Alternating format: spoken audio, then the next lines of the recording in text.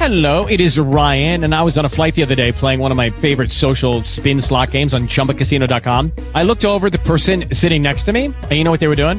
They were also playing Chumba Casino. Coincidence? I think not. Everybody's loving having fun with it. Chumba Casino is home to hundreds of casino-style games that you can play for free anytime, anywhere, even at 30,000 feet. So sign up now at ChumbaCasino.com to claim your free welcome bonus. That's ChumbaCasino.com and live the Chumba life. No purchase necessary. VGW. Void were prohibited by law. See terms and conditions. 18+. With the Lucky Land Slots, you can get lucky just about anywhere.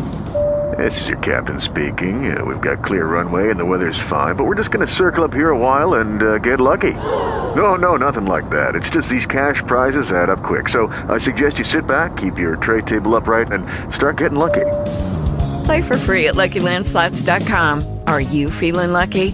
No purchase necessary. Void where prohibited by law. 18+ terms and conditions apply. See website for details. Asked by signs if they had gold or silver. They replied that they had none, but that if he would give them one of his men, they would show him where it was to be found. One of the soldiers boldly offered himself for the venture, and embarked with them. As, however, he failed to return according to agreement, Ottigny on the next day followed 10 leagues farther up the stream, and at length had the good luck to see him approaching in a canoe. He brought little or no gold, but reported that he had heard of a certain chief named Mira, marvellously rich, who lived 3 days' journey up the river, and with these welcome tidings Ottigny went back to Fort Caroline.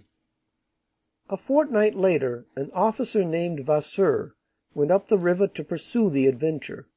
The fever for gold had seized upon the French.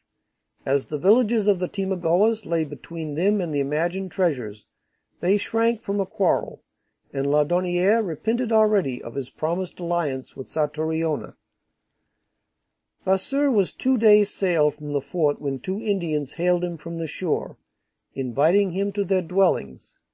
He accepted their guidance, and presently saw before him the cornfields and palisades of an Indian town. He and his followers were led through the wondering crowd to the lodge of Malua, the chief, seated in the place of honor and plentifully regaled with fish and bread. The repast over, Malua made a speech.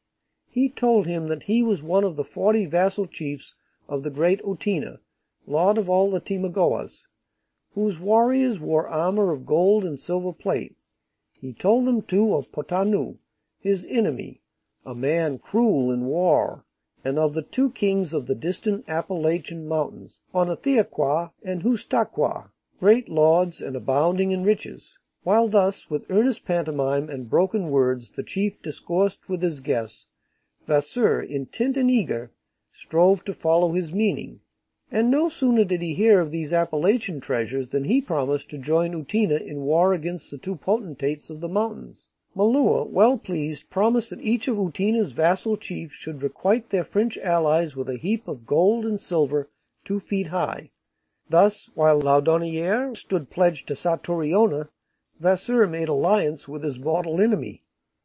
On his return he passed a night in the lodge of one of Satouriona's chiefs, who questioned him touching his dealings with the Timagoas. Vasseur replied that he had set upon them and put them to utter rout, but as the chief, seeming as yet unsatisfied, continued his inquiries, the sergeant, François de la Caille, drew his sword, and, like Falstaff, re-enacted his deeds of valor, pursuing and thrusting at the imaginary Timagoas as they fled before his fury.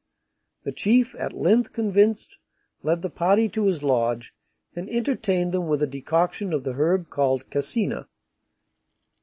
Satouriona, elated by Laudonnière's delusive promises of aid, had summoned his so-called vassals to war. 10 chiefs and some 500 warriors had mustered at his call, and the forest was alive with their bivouacs. When all was ready, Satouriona reminded the French commander of his pledge, and claimed its fulfilment, but got nothing but evasions in return. He stifled his rage, and prepared to go without his fickle ally. A fire was kindled near the bank of the river, and 2 large vessels of water were placed beside it. Here Satouriona took his stand, while his chiefs crouched on the grass around him, and the savage visages of his 500 warriors filled the outer circle. their long hair garnished with feathers, or covered with the heads and skins of wolves, cougars, bears, or eagles.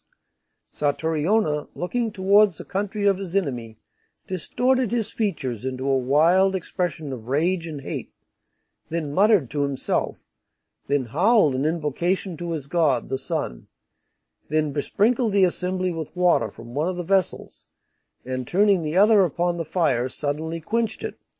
"So," he cried, "may the blood of our enemies be poured out, and their lives extinguished," and the concourse gave forth an explosion of responsive yells, till the shores resounded with the wolfish din. The rites over, they set out, and in a few days returned exulting, with 13 prisoners and a number of scalps. These last were hung on a pole before the royal lodge, and when night came it brought with it a pandemonium of dancing and whooping, drumming and feasting. A notable scheme entered the brain of Laudonniere. Resolved, cost what it might, to make a friend of Utina, he conceived it to be a stroke of policy to send back to him 2 of the prisoners. In the morning he sent a soldier to Satouriona to demand them. The astonished chief gave a fiat refusal, adding that he owed the French no favours, for they had shamefully broken faith with him. On this, Laudonniere, at the head of 20 soldiers, proceeded to the Indian town, placed a guard at the opening of the great lodge, entered with his arquebusiers, and seated himself without ceremony in the highest place. Here, to show his displeasure, he remained in silence for half an hour. At length he spoke, renewing his demand. For some moments Satouriona made no reply. Then he coldly observed that the sight of so many armed men had frightened the prisoners away. Laudonniere grew peremptory, when the chief's son, Athor, went out, and presently returned with the 2 Indians, whom the French led back to Fort Caroline. Satouriona, says Laudonniere, was wonderfully offended with his bravado, and bethought himself by all means how he might be revenged of us.